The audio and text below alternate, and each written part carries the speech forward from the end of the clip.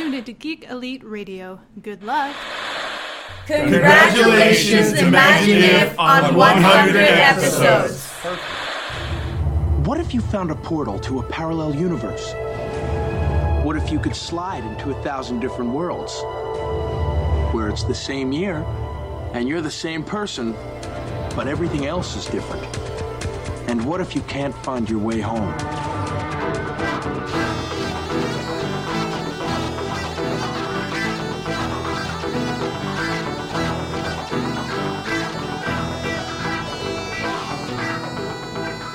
Welcome back for another issue of Imagine If, and what a very special issue it is, Chris. Yeah, this is gonna be reliving some glory days from. Very much so. So last week we had our 100th issue, and we celebrated it with Batman and Catwoman. We did a roundtable over at FanQuest Comics and in games, and we talked with other comic book readers about the wedding of Batman and Catwoman, or the lack thereof wedding between Batman and Catwoman. Yeah, people. So we went through that, and we talked about it. We had a discussion, and I think we're pulling a little bit of a Dan Slott here. We had issue 100 was for our fans, for the people that listen to us. Issue 101 is for us. I like that. So for those of you who have been collecting, don't bag and board. Well, bag and board all your issues. This is the one you put in the frame. That's right.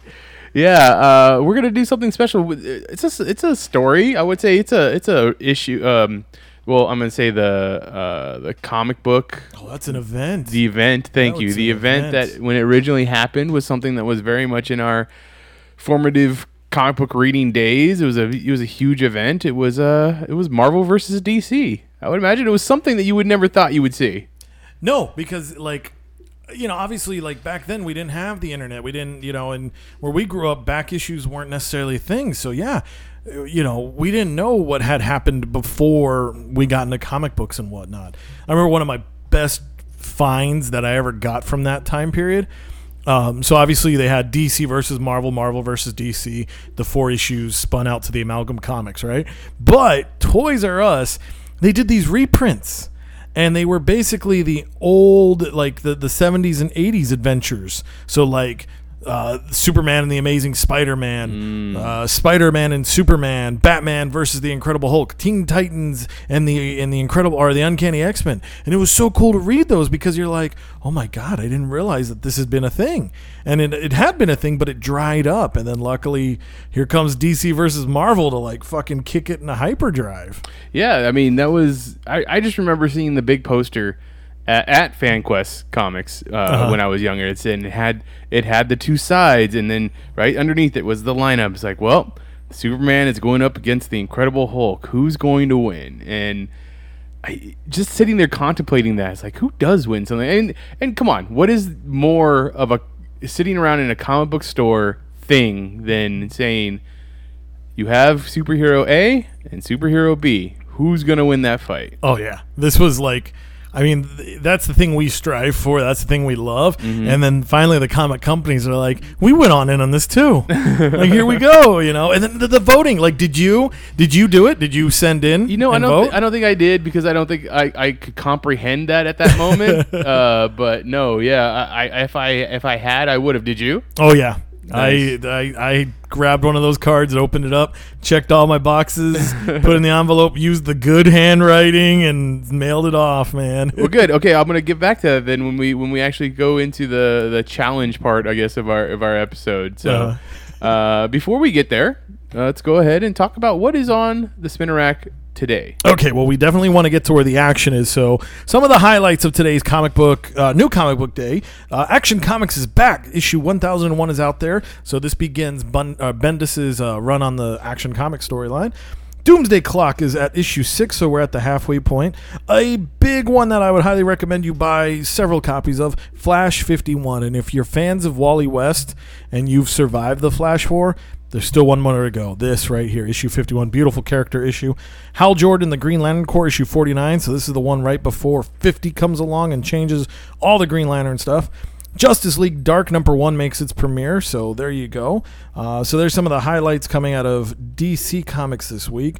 Looking at our Marvelous competitors, we have Amazing Spider-Man #2. I am loving this series. I think it's been great, so I definitely would recommend go pick up that. Next up, we have some Infinity Countdown reprints. If you want to get ready for the Infinity Wars, I would recommend you pick up these reprints. So they did an Infinity Countdown #3 and #4 both got reprinted. Infinity Wars Prime happened today. Today is the big day. Why? If you're ready for a spoiler, because I got to talk about this, it's blowing my mind. Here we go. Spoilers in 3, 2, 1. The opening book, Infinity Wars Prime, right?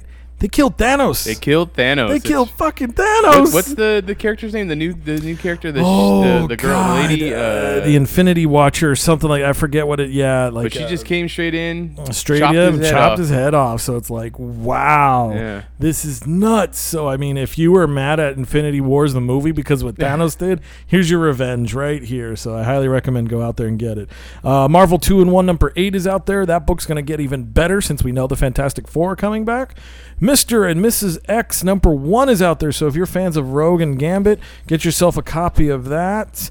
And then there's a lot of the True Believer books out there. Fantastic Four, Birth of Valeria, Fantastic Four versus the New Fantastic Four, Fantastic Four, What If #1. So do yourself a favor, pick up some of those. They're only $1 each. They're fun. I know you talked about this. The Wakanda people coming in to more of your comics. It's starting. Wakanda Forever, X-Men #1 will be out this week. And this is great because Shuri is getting her own book. Right. So these could be maybe, hopefully, some prequels or, hope to that point. And X-Men Blue #32 is out there as well. Oh, one more last book. X-Men Grand Design, Second Genesis #1 of 2 is out. I love those. I think they're fantastic. I can't think of our Ed Pescor. He is the writer and artist of that, and he's basically going to recap all of X-Men history. So he did basically, from Stan Lee issue 1 to the last issue before the reprints in 2 volumes. And now we're going to pretty much get all of Uncanny, Claremont, Byrne, and I know there's another couple names in that run, but yeah. So if you want to read a condensed version of it, check those books out. Wow, that's pretty good. Yeah. And to skip over what I've been reading this week, I had the privilege of going to San Diego Comic-Con. Nice. So, and like a lot of people that enjoy the comic books like myself, I went to some of the comic book panels. Of course, you have to. I mean, it's San Diego Comic-Con, right? One of the ones I sat in on was the Spotlight on Jeff Johns. Nice. Great little panel. This is the same panel that last year he announced Doomsday Clock. Yeah, that's right. This year, I don't know. I don't know if there was really too much that I remember him announcing. It didn't seem like there was anything that really big came out of it. Oh no, I'm sorry. I'm totally skipping over like the Killing Zone. Yeah, that's right. His Killing Zone imprint is going to start happening. Connecting us from 1940 to like 2040 or something like that. It's going to take place over 100 years, and I don't quite understand how it's going to fit in with the universe because we're getting this imprint. We're getting the DC Black imprint. Yes. Which was, is similar to Vertigo, as in it's part of the DC universe, but not exactly. Yeah, like they're loosely connected, but this is more like, hey, have some creative freedom with our DC top shelf characters. Right. So that's where the 3 Jokers. The 3 Jokers would be over at the DC Black. And the idea, I guess, is that if people like it, if it sells well, then it will probably become more part of DC regular continuity. If not, then it's just its own thing over in DC Black. Yeah. Well, honestly, I like the concept of it, because to me, like alcohol's been doing that, the Black Label, that's the top shelf stuff. So I've got nothing wrong with them having a top shelf line of comics. I will admit, I think it's Batman the Damned got announced, Brian Azzarello. Mm-hmm. I was gonna pass. But that Lee, I always say his name wrong, Lee Berhamo, he draws some beautiful art. And the fact that Deadman's going to be in that story, well, shit. There you go. They sold you.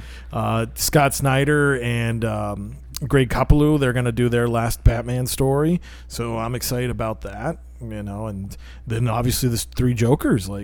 So talking about the 3 Jokers, he said that Jason, Babs, and Bruce are all going to be heavily used in the story. So, and I like this because yeah, those are the characters. I mean, would I love to see Nightwing's reaction? Sure, but I'd rather see Jason's reaction. I'd rather see Barbara's reaction. Exactly.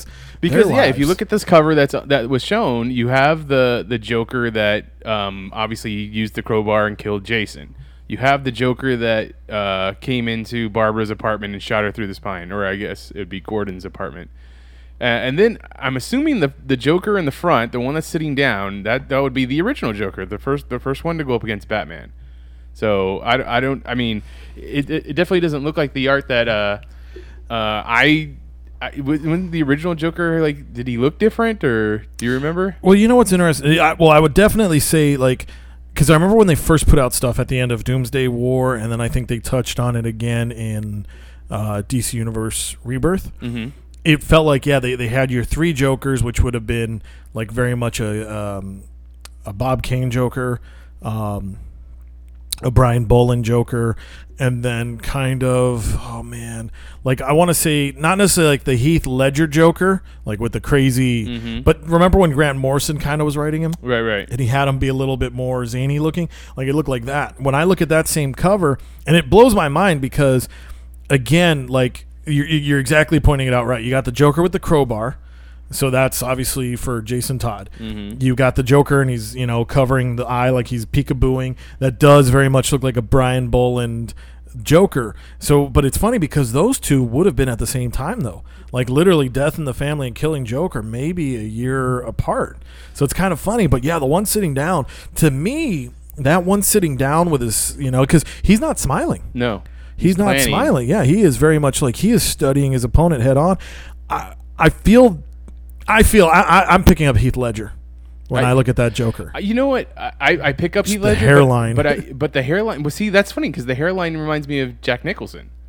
Like, I could see that because, how it's creeping back, but he's got that little patch in the front. Yeah, so maybe that's like, movie Joker or something. Maybe. Yeah. Well, he describes one of the scenes. I guess the opening scene of the book is you see the Joker with the Hawaiian shirt on, the one that shoots Barbara. Yeah. And he's driving a delivery truck or something like that. And he goes he drives this truck out to a cabin in the middle of the woods.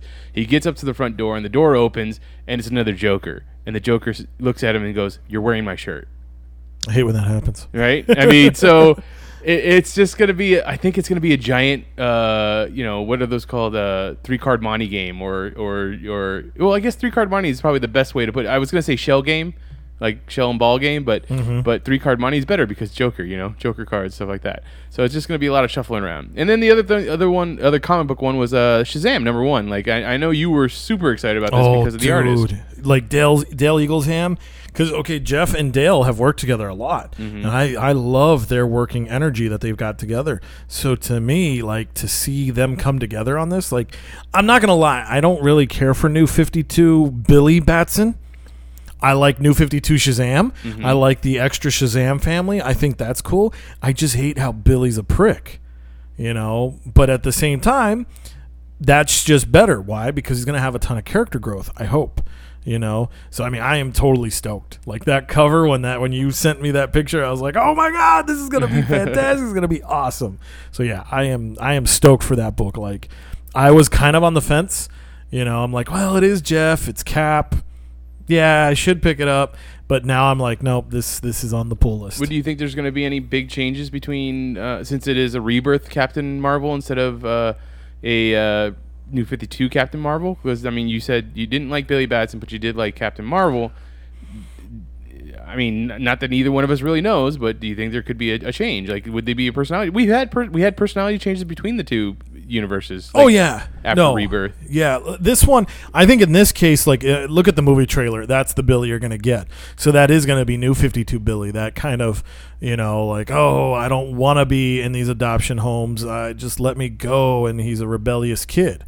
Because Billy Batson, that, like, if you go back and read The Power of Shazam, or even if you look at the way Billy was written by Johns in JSA, that was more like a Billy, like he was matured, he was grown up, and Right. he was like, look, I get I'm a kid, but there's so much more I can do, and that's where my focus is. This Billy is a kid, and he's like, look, I can't wait till I can be an adult. So they're to me they're very polar opposites in their personalities. So I mean, it'll be interesting because like it's funny because it's almost kind of like Clark Kent. You know, it's like when you read certain books, like I'd rather read about Clark Kent than Superman. I'd rather read about Batman instead of Bruce Wayne. Right. I'd rather read about Captain Marvel instead of Billy Batson. And I think that's always been consistent. Like Captain Marvel only exists to be Captain Marvel. You know, so my biggest question though is, will we call him Captain Marvel, or is his name Shazam? And if his name's Shazam, how the hell does he introduce himself? I mean, that's also, I think that's something they're gonna have to tackle in the movie also. Like I don't know, it's just I feel unfortunate that you would lose the name Captain Marvel, but then again, I also get it as DC, you kind of just want to separate yourself from Marvel's Captain Marvel. Like, Yeah, they don't it's wanna- confusing, and you don't. So maybe just call him Captain. Like, I can get behind that. I know they did that for a little while in the comic books, but just I don't know. Like, but don't just sit there and call him Shazam. Yeah, well, to me, like, because that defeats the whole purpose. Because like Shazam is special. Like that's what that word means. I mean, I guess you can get around it being like, well, there's the intent. Like, if I say Shazam and I mean it, you know, that means then that's channeling the power. Exactly. If I just say Shazam, just say, hey, I'm just my name is saying- Shazam, kind of thing. Yeah. No, I can, yeah. Like, I mean, hell of a job to whoever has to write that and explain it. Right. You know, good luck, and I hope it comes through because I'd love to see something come out of that. But no, I'm very stoked and excited for Captain Marvel. Now, over on the Marvel side, I go into the Marvel The Next Big Thing panel.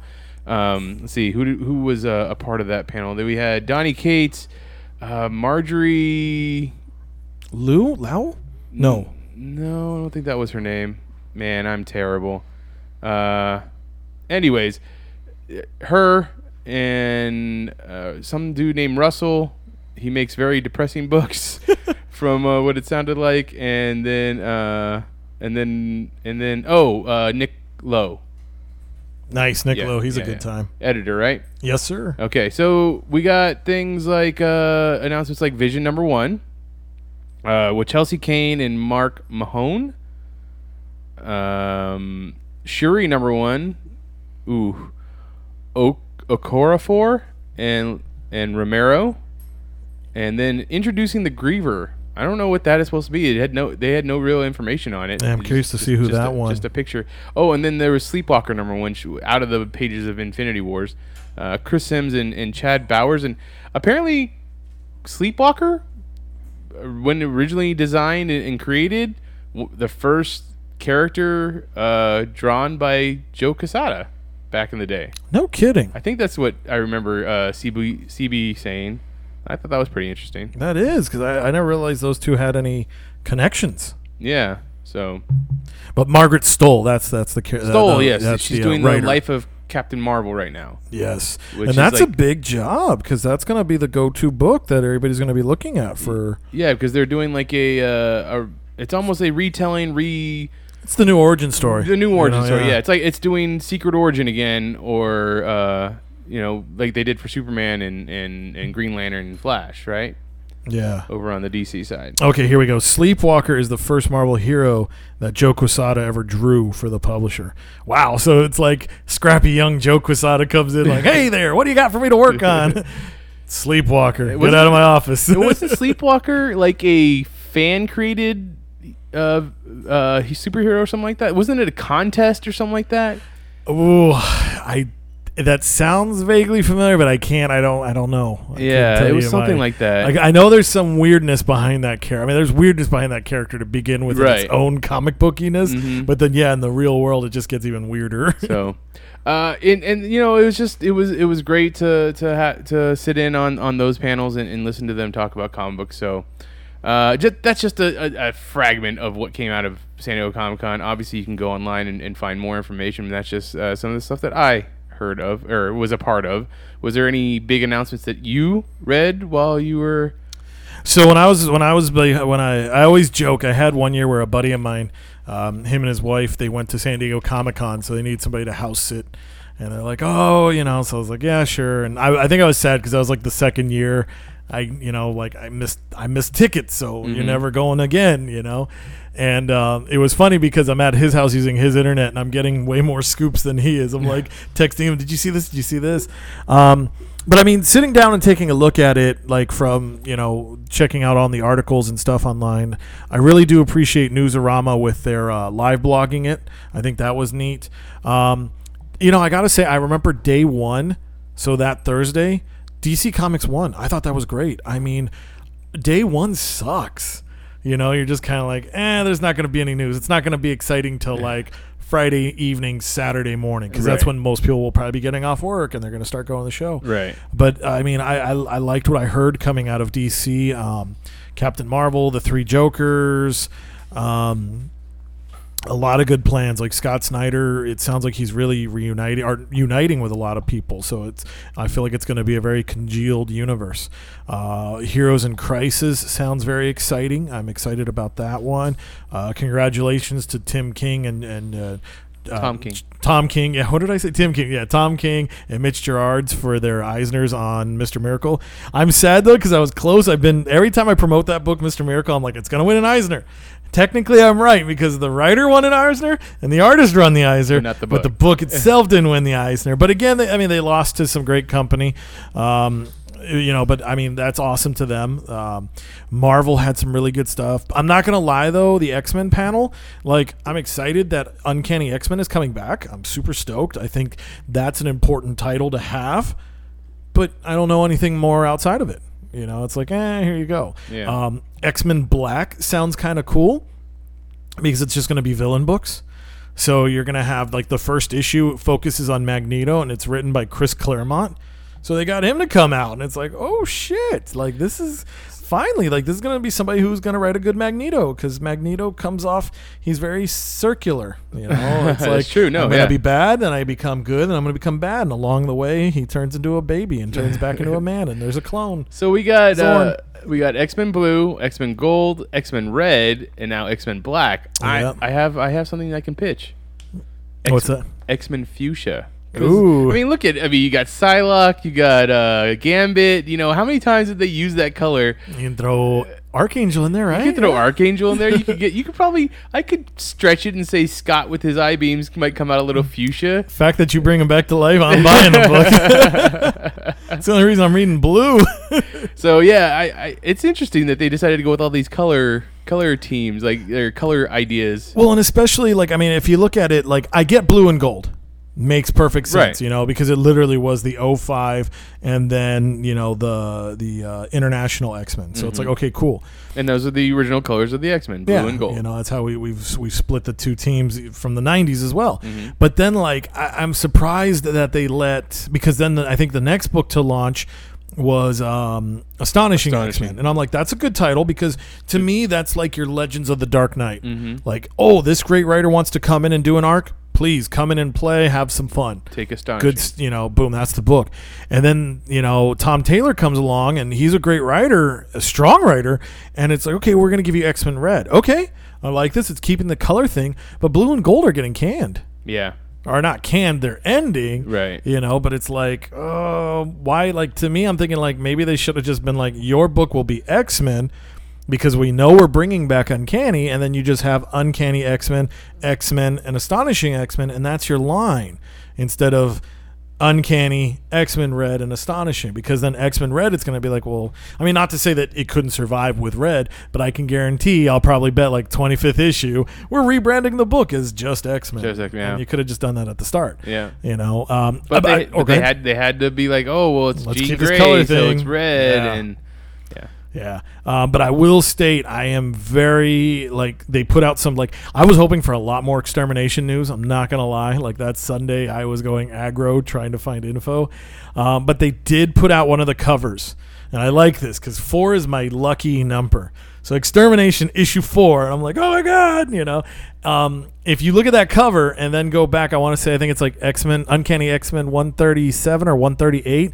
part of the whole Dark Phoenix saga, and that's the one with Scott and Jean kind of holding each other, and he's blasting and she's firing off Phoenix fire, and that cover, that iconic moment.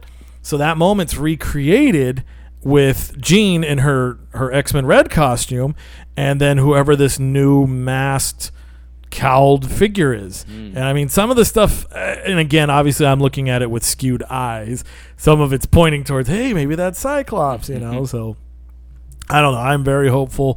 This is the first time in my life I'm actually excited for the month of August, so I can't wait. But it was a good Comic-Con all around. Marvel Legends, I'm stoked. There's a lot of stuff I'm going to be buying out there. The one thing I am sad about this Comic-Con, and this is so weird, like, I forgot how much 90s regurgitated anime Japanese shows that I liked as a kid.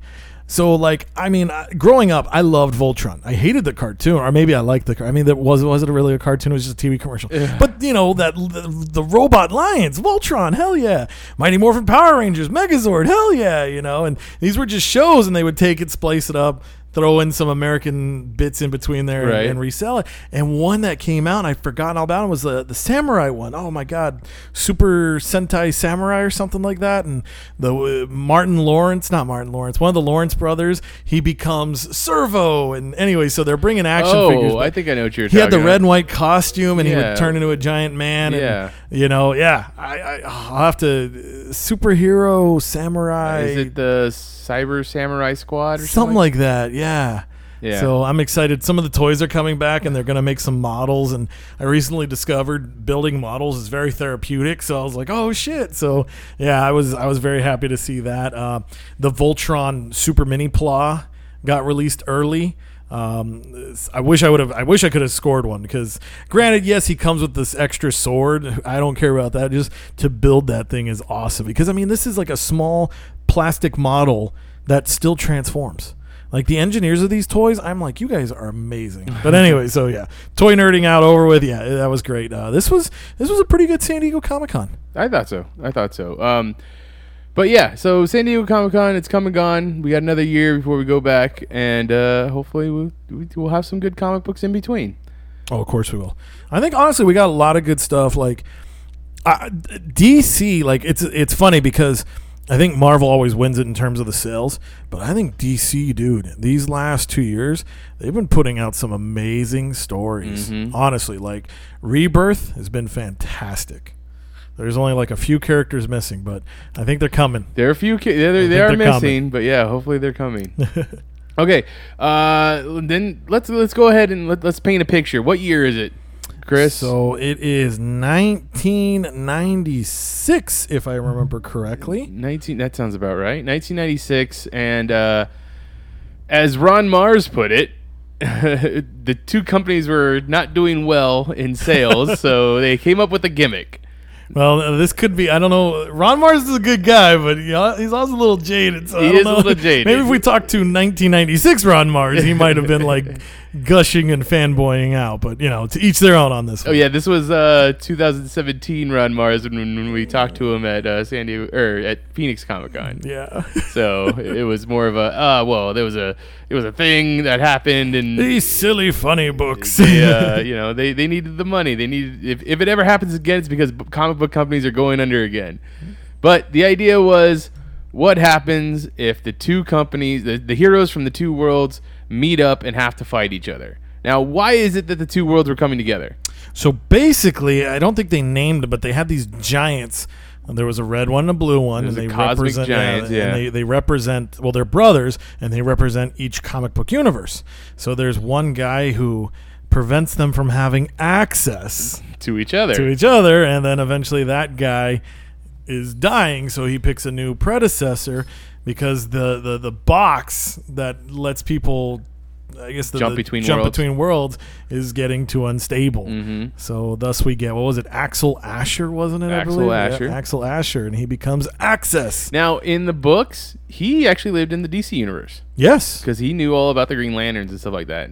Yeah, I remember that was a Green Lantern, right? issue 81, if I remember correctly, volume 3. He pops up and knocks on Kyle's apartment door, and he's like, "Hey, where's Kyle?" And Jade is like, "I don't know," and bloop, pops out. So the idea is the two brothers didn't remember each other, but now that the world's becoming unstable, they're like, oh yeah, Well, mine's better than yours. yeah. So, and then we can see what the worlds start to merge, and the lines become fuzzy, and you got Clark Kent working at the Daily Bugle, Well, no, you had Peter Parker working at the Daily Planet. pop over, and he was working with Lois and Clark, because I remember that moment where he's like, Lois is really great, and he asks her out, and that's the first time you see her wedding ring, and then Clark is just massively big, and Pete's like, oh God, I feel like I could just be squished right now. Of course, at that time, that's Ben Reilly, Peter Right, Parker. I didn't even think about that. Yeah. So, in the official fans vote lineup, who were they allowing the fans to vote on? So there were 11 battles in total, and what they decided to do was 6 of them would be decided in the comics. So obviously 3 for Marvel, 3 for DC, and it's a split fair share. 5 of them were allowed to be voted on: Superman versus Hulk, Wonder Woman versus Storm, Batman versus Captain America, Lobo versus Wolverine, and Superboy versus Spider-Man. And to be clear, I think most of those were the original versions of the characters, but this Superboy would have been the clone of Superman who came after the death of Superman, and Spider-Man at the time was Spider-Man, but at the time he was newly reinvented clone Ben Reilly, who was told he was the actual Spider-Man. So he was told that he was Peter Parker, but later on we go on. So if you're reading Ben Reilly Scarlet Spider right now, that's the one that actually went up against clone Superboy. Yeah. Okay. Just wanted to clear that up, folks. But they didn't even call him Ben in that story. Right, They called him he Peter was Parker. called Peter Parker. Honestly, that didn't click until probably maybe 2 years ago for me. When you thought I was about just it. thinking about it, Yeah. and I was like, oh, wow, that was Ben. So, going forward, how did those fan votes turn out? Okay, so when it came down to the fan votes, people voted in favor of Superman smashing the Incredible Hulk. Now, I remember that fight in the comic book. They went to the Grand Canyon. Like, did they actually go there, or did they get teleported there? I don't remember. I felt like they were I felt like they teleported. were teleported there. Yeah, so Because I know they both agreed, like, hey, let's not fight in a metropolitan area. Because this Hulk wasn't your dumb, savage Hulk. This was the intelligence of Bruce Banner with the body of the Incredible Hulk. So this wasn't just a pushover Hulk for Superman either. Okay. So the two of them battle it out in the Grand Canyon, with the victor eventually being Superman. Yes. So, honestly, I agree with that one. I think that would have been that was my vote. So I agreed with that one as well. The next one was Wonder Woman versus Storm. And the fans voted, and they picked Storm. That one I didn't agree with. Okay. And what's pretty wild, though, in the comics, so there was the fight between Captain Marvel and Thor, and Thor beat Captain Marvel, but Captain Marvel in his last salvo managed to knock Thor's hammer away. Wonder Woman finds it, and now she's a Wonder Woman imbued with the power of Thor, but She's Wonder Woman, that's right. Yeah, she puts it down because she of- wouldn't have felt it would have been a fair contest. But then in that point, Storm ends up, using the She beats the her with weather. lightning. Yeah. Straight Ends up just being- lightning. Okay. So Storm ends up winning out. Yeah. The next one was Batman versus Captain America. And if you read that one, they're in the sewers and they're fighting, and it's too close to call. I remember that. Yeah, I 'cause remember it's them like- fighting in the sewers. Yeah, Cap throws his shield, Batman ducks, Batman throws a batarang, hits Cap in the head, and just at that moment, a drain pipe lets loose and all the water hits Cap, and that's what basically counted him as, you're disqualified, you lost, and Axel appears, and he uses those two to help merge them to make the Amalgam Universe. So do you think that the actual votes were too close? Like it was just too even? I could see that, honestly, because those two, I mean, yes, Captain America does have that edge with the super soldier serum, but I mean, as we've seen, Batman's fought Bane. That's true. I would definitely say Captain America would always beat Bane because Cap's a better fighter than Bane, but, Batman's no slouch in his own as well. So, but yeah, no, that could definitely be something. Captain America's fought and defeated Deathstroke, which I would say is another version of Captain America, just more merciless. That's true. Yeah. I mean, that's a good point. I mean, if Deathstroke Slade isn't going to, hold back and Batman can beat that, then it'd be easier to beat a Captain America. Right. Yeah. Let's see. Our next bout was Lobo versus Wolverine. Now this was in an outer space bar. I remember that, and that was because they showed nothing because they wound up fighting behind the bar. Right. And the two men go behind the bar, and next thing you know, you see the Hook come up first because Lobo always has his hook for his fighting tool, right, and weapon. But he gets up and then falls back over, and Wolverine gets up because he's the one that wins, right? Well, I remember Wolverine getting up and then smoking Lobo's cigar. Okay. Because that was like the big hit. But there could have, because I think it was like a series of like 5 panels on that page. That one got me. And I'll admit, even back then, I was probably a way more in favor of Wolverine, but I'm like, he's in space. He's fighting. I mean, like people and we've seen it with both like Deadpool and Wolverine, like they can regenerate from one single cell. Oh yeah. And you're like, how in the hell does that happen? Lobo's been doing that before, and Lobo can't die because heaven and hell don't want him. So I'm like, how the hell does the little run to beat Lobo? Well, I mean, Sabretooth can beat up Wolverine. That's true. But again, that one, and I'm going to put this out there, that's popularity. Yeah, that's definitely popular. But if I were to come at you, from a writing standpoint, I would say that the difference between Sabretooth and Lobo would be that going up against Sabretooth, Sabretooth has psychologically tormented Wolverine for a very long time. So it might have that thing where he holds back. I don't know. And as your editor, I'm going to say no. Fair enough. So no, but you're right. That psychological mentality that Sabretooth does have over Wolverine, that probably holds up. But to me, I don't know. I mean, you've seen Lobo go toe-to-toe with Superman. Right.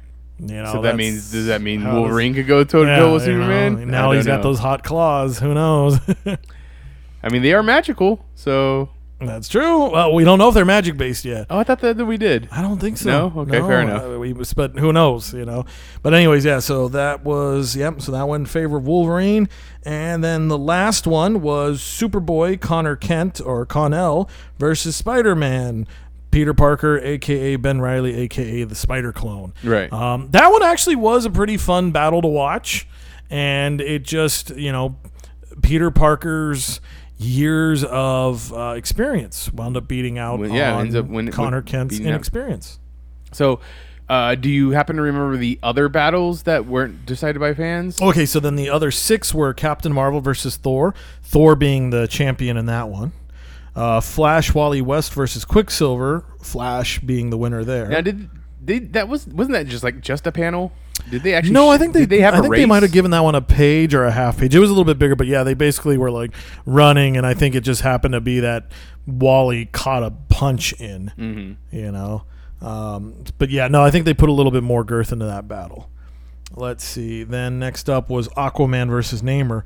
That one was a quick one because that's the one where Namor's spouting off Imperious Rex, and then Aquaman's like, you talk too much, and then here comes Shamu and just belly flops on Namor. And this is Ahab Hook. Yeah, it's true. It's Hook time, Aquaman. Right? Yeah, long hair Hook Aquaman.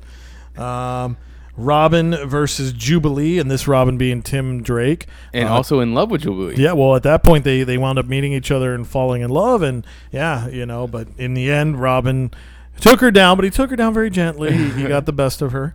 And this Robin was Tim Drake, in case we didn't mention, I don't know. Green Lantern versus Silver Surfer, and this is the newly minted Kyle Green Lantern, which is crazy to think about because he has literally been Green Lantern for maybe 2 years at the most at this point. Right. So Silver Surfer got the best of him, though. Well, I mean, the Power Cosmic versus a Green Lantern. That don't mean Scott. I don't know, man. Power Cosmic is it's not even good enough for my toaster. Whatever. Oh, okay. All right. And then the last battle there was Catwoman versus Elektra, and Elektra wound up getting the upper hand on Catwoman in that last one. So that the 6 battles that I just mentioned there, 3 each. So you had your 3 with Flash, Aquaman, and Robin, and then your 3 from Marvel with Thor, Silver Surfer, and Elektra. So those were split evenly, and then the fans voted 3-2 in favor of Marvel, so Marvel winds up getting a 6-5 win. Because I remember Marvel took out an ad, and I think they may have won in both comics, and it said Marvel won. And that was like, ooh, I don't think DC was happy with that afterwards. Okay, so then this is what you said, 1996. So we're over 20 years later, 22 years later. Yes. There has been some changes to these characters. Since then. Massive. We decided to update these battles. What would it look like today? Like, and we're not taking the normal Superman and Incredible Hulk. I mean, we had that battle, so we're doing the new Superman in DC Comics and the totally awesome Hulk, which is Amadeus Cho. Yes. Both Asian characters, which I didn't think about that until I had to look at it, but I was like, that is true. Superman and Hulk are both like the Superman of this the one that we picked is Carl Koning, I think, if I said it correctly. Cone. He is a Chinese citizen, and his power is very much derived from that. It's magic based, along with Kryptonian science. Yeah. Then you have totally awesome Hulk, who's Asian American, Amadeus Cho, 8th most intelligent person in the Marvel universe, as he says, with the body of the Incredible Hulk. I mean, as you go on, what are the other fights we have? So, okay, in our new version of it, we went with the all-new Superman versus the totally awesome Hulk. We had the new 52 version of Shazam fight the Jane Foster Thor. That one's neat because they are both update versions of the character, but this, especially with Thor, we have a brand new worthy person of the powers. Mm-hmm. And we are fighting against a kind of not worthy Billy Batson. Right. Not saying that in a mean way, but his just, again, that maturity levels. We updated our Flash Quicksilver battle with not just returned, but a newly returned Barry Allen to the mantle of the Flash family, and Quicksilver, who is not the cocky, sure version of himself. This is a Quicksilver who has caused the House of M, and he is the son of M, and just all those downfalls, and been responsible for so much drasticness, and even to the point where his wife and child have left him. Yeah, I was going to say, I mean, he also is transformed by the Terrigen Mist at this point, isn't he? That's true. I think I don't know if that kept in the stories. Okay. But you're right. He did go through that transformation. Because he lost his powers in Decimation. Yeah, because at the end of that was the surprise was he was one of the people to be, cursed with that. By well. Wanda. Yeah. Then you have Wonder Woman and Bloodstorm. So in our place of Diana Prince Wonder Woman, we have Donna Troy Wonder Woman, and instead of just regular Aurora Storm, we have Bloodstorm, which was the vampire version of Storm. Yeah, so she gets a power upgrade, but we have a fiercer warrior in regard to that. Our next battle, we have the Batman Who Laughs, straight right out of metal, and Hydra Captain America, which probably caused the writer to hide behind many pieces of metal. But two very dark versions of these classic characters that we've come to know. These are the ones that spit in the face of what our heroes hold on to. Mm-hmm. Then you go on to the daughter of Lobo, Crush, which is a very new character. I actually haven't read anything. I don't know if she's even made her first appearance yet. I didn't think so, but I mean, take into account, what publication schedules. We know what it's going to be. Good here. And then you have Wolverine version, Laura Kinney version, also AKA X-23. So kind of like a daughter. The daughter, yeah, essentially the daughter of Wolverine. That's the way the comic books kind of portray her. That's the way the movie definitely portrayed her. Oh yeah. So you have the daughters of these two characters going at it. So then next up, we went with the Water Wraith Aquaman. Now, this character is a little bit older. I mean, I think this was probably around the turn of the century, if I remember correctly. So just before New 52. Yeah. Oh, well before New 52. Right. But this was during the JLA run, and I think it was Our Worlds at War, where they killed Aquaman. At least that's what we thought at the time. Turns out he got sent back into the past, and he turns out to be the reason why Atlantis fell. Mm-hmm. Because essentially he is the oceans. So he got a massive power upgrade to the point where he is a full being of water and mysticism and things like that. But if we're talking about mysticism and full-on power, and massive power upgrades. with a fifth of the Phoenix Force. Now, as a math teacher, I would say, well, what's a fifth of infinity? It's still infinity, right? I mean, so not just because he's one of the Phoenix Five doesn't mean he's any lesser. And this is a namer who, his anger in that power set isn't good. Just look at what he did to Wakanda as he destroyed it, thinking he knew where hope was. Then you move on to our Robin and Jubilee match, but we change it for Robin is now Damian Wayne instead of Tim Drake, and we went with yet another character because one of the things about Jubilee is that she is one of the surrogate daughters that Wolverine took on. Yes, Wolverine constantly. I mean, between Jubilee, Kitty Pryde, and then eventually Armor, he takes on these female characters as apprentice. Yeah, that's a good way. That's his apprentice. Yeah, kind of thing. Yeah, we get Honey Badger, who is a clone of the clone. Yeah, clone of X-23, who was a clone of Wolverine. And then so I think it fits. Another version of Wolverine, another person with that mentality going up against another Robin. I don't think we're going to get any people falling in love in this story, but no, I want it. I think that's going to be the best twist right there. So they're both bloodthirsty kids. They're both bloodthirsty kids, and the few issues that I've read with Honey Badger in it are so great because I love the fact that she connects so much with Deadpool. Like his insanity and the way that he looks at the world, and she's almost like a fanboy too, or I'm sorry, a fangirl. She's very much like, you're Deadpool, like this is awesome kind of thing. So I would love to see the interaction between the two characters. No, I think that would be a fun one. The next battle we've got on our list, we have the brand new Superboy title holder of John Kent, the son of Lois and Clark, half human, half Kryptonian. And then we have Spider-Man of another world currently living in the 616 universe, Miles Morales.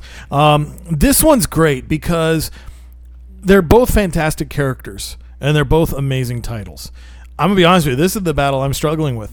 Really? Yes, this is, at this moment, I still haven't decided who won. Ooh. Like, I didn't do, when I did my Twitter post to be like, oh, see which one I picked, so that way it could be mysterious and try to get people in. Because I don't know. I'm running the scenario in my head, and it's tough. And I get you. I think the potential is there for both of them to pull it out. And, he pulls out the coin. But I think I have a sure idea of who wins in that scenario. I'm gonna let you present it to me.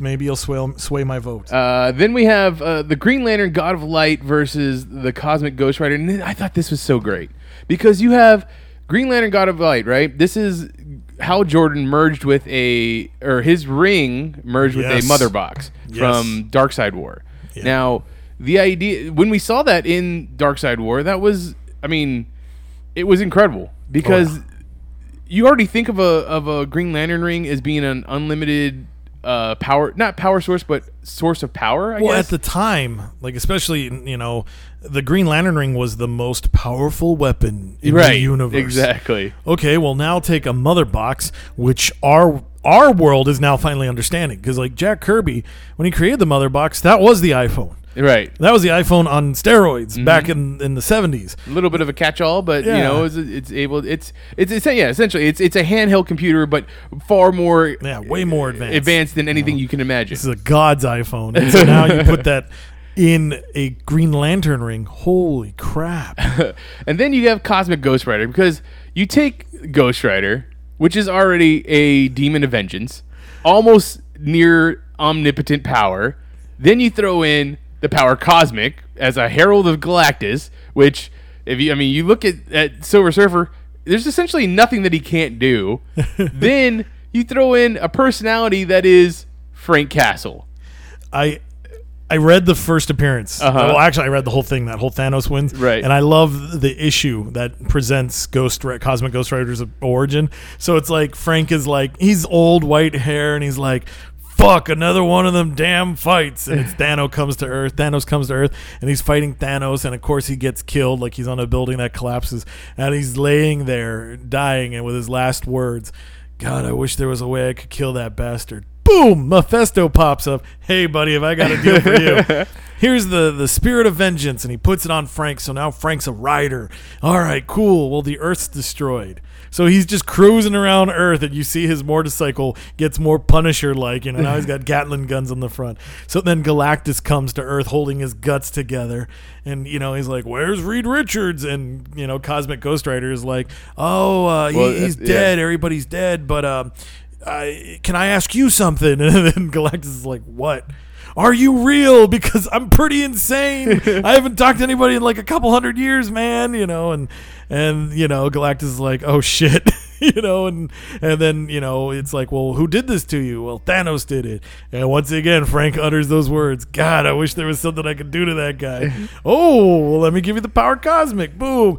And now you have a giant Galactus, a cosmic powered spirit of vengeance Frank Castle running around the known universe in army fatigues and hunting down bad guys and trying to extinguish all evil. And finally, they find Thanos. Thanos kills Galactus. And then Ghost Rider's like, fuck, and Thanos is just like, hey, don't worry, you and I could take all evil on and it's gonna be okay. Sure, why not? I was gonna say, because not only is it Frank Castle, but it's a Frank Castle that's gone crazy because of isolation for the last couple hundred years. So and I told you about that when they first started talking about this Cosmic Ghost Rider and they first revealed that it was Frank Castle. It's like, this is the one man who essentially went on his mission because his wife and kid died. So all he really wants is to die himself so that he can be reunited with them. But guess what? He's going to take a few people down with him as he goes.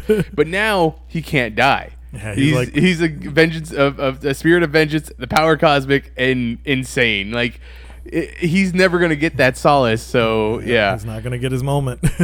Which leads us to one last battle. So this one, actually, I'm going to be honest with you, this battle I'm really excited about.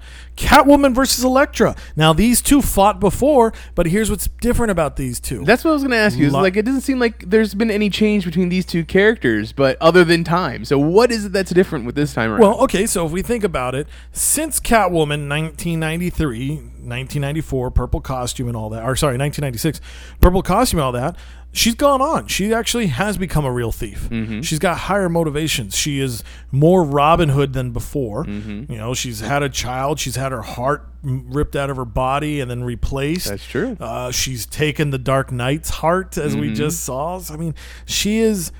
no disrespect to the people who have written her before and the people who have loved those stories, but I want to say, I think it was Ed Brubaker and Darwin Cook, when they did that run on Catwoman, they made her a stronger character. They gave her way more. So that character's done nothing but grow and gain tons of experience. And my motivations for why I'll explain when I go into why I picked who I picked for this battle. Elektra, again, I don't want to trip over myself and spill the beans, but Elektra, same thing. This character's grown so much more. She's had way more experiences. Now, if anything, though, I will state this. I kind of feel with the Netflix show, they muted her just because you can't show all that and retain a rating that's, acceptable. So she's a little more muted in her bloodlust, but I think she's way more conniving and strategic than she was before as well. So, but honestly, since that time, I think those characters have had a lot more growth. They've, the stories that they've been involved in have given them way more. As I say, don't forget, she has stolen the heart of Frank Castle too at this point. That's true. She's been with Frank. She had to overcome being replaced by the Skrull. Right. Her face was the face of the Queen Skrull. That's true. No, I'm sorry. Well, she was the Skrull that revealed. So her Skrull, right, her Skrull was the one that basically let us know about the invasion. Yeah. Now, we put this out to our listeners and our Facebook followers and Twitter followers, and we got a few votes in. Sweet. Maybe not as much as Marvel and DC did in their first time around, but I think they would appreciate our attempt. Let's give them that shout out. I appreciate they took the time to do this for us. So, Aaron Berrigan, he came out and he said, all new Superman is going to win. He says Shazam's going to beat Jane Foster. Barry Allen will beat Quicksilver. Wonder Woman, Donna Troy will beat Bloodstorm. Captain America beats out... Hydra Captain America beats out Batman Who Laughs. X-23 beats out Lobo's daughter, Crush. Phoenix 5, Namor beats out Aquaman, or Water Wraith Aquaman. Honey Badger beats out Damian. Miles Morales beats out... John Kent. John Kent, thank you. Cosmic Ghost Rider beats out the... Hal Jordan, Green Lantern, God of Light, and then Catwoman finally wins out between Elektra. Nice, good picks. I feel like that was a little bit more DC side. Definitely, I think if I'm counting his picks, I think he's definitely a little bit more DC heavy. But that's fine. Nothing wrong with that. Jason Mendoza on our Facebook also put Superman beats out the Hulk, Shazam beats out Jane Foster, Flash beats out Quicksilver, Wonder Woman beats out Bloodstorm, Hydra Cap beats out Joker, Batman Batman Who Laughs. X-23 wins out over Crush. Crush, thank you. Yes. Phoenix 5 Namor beats out Aquaman. Robin takes out Honey Badger. Spider-Man Miles Morales beats out John Kent. Cosmic Ghost Rider beats out God of Light, Green Lantern, thank you. And then Catwoman takes it over Elektra once again. Looking at that, I feel like that's a little bit more DC, but maybe very close. Yeah, it's very close. Rudy Gonzalez, Superman over Hulk. You know, Hulk's just Amadeus Cho's just not getting the love. Yeah, he's not. Shazam wins it over Jane Foster. Flash, Barry Allen once again beats Quicksilver. Wonder Woman beats Bloodstorm. Well, once again, another Marvel character that just is not going to win. Apparently, well, this one I think something that didn't happen since. Okay, let's go back to that 1996 battle. Mm-hmm. Who is Wonder Woman? Nobody knows. It's Linda Carter. That's about it. Really? But since then, we've had Justice League, where we've seen Wonder Woman be more powerful. Right. We've had the movie. You're seeing that, you know, and if anything, the character of Storm isn't as powerful as she has. X-Men, the animated series, was the best adaptation of the X-Men we've seen. But then the X-Men movies, we didn't really see them do anything. That's true. I mean, granted, yes, special effects, CGI, and budgets, but I mean, what's the, like... I almost feel like this is that moment when Batman tells Superman, like, the last time you did anything good was when you died. But I look at the X-Men, and obviously with the whole Fox Marvel thing, it's like the last time the X-Men did anything good was... Batman. Oh, we finally get a joke. A Batman that laughs, beating down Hydra Captain America. X-23 takes it out over Crush. Thank you. And I have to assume that's just because no one really knows anything about Crush yet. Yeah. And we don't even know anything about Crush yet.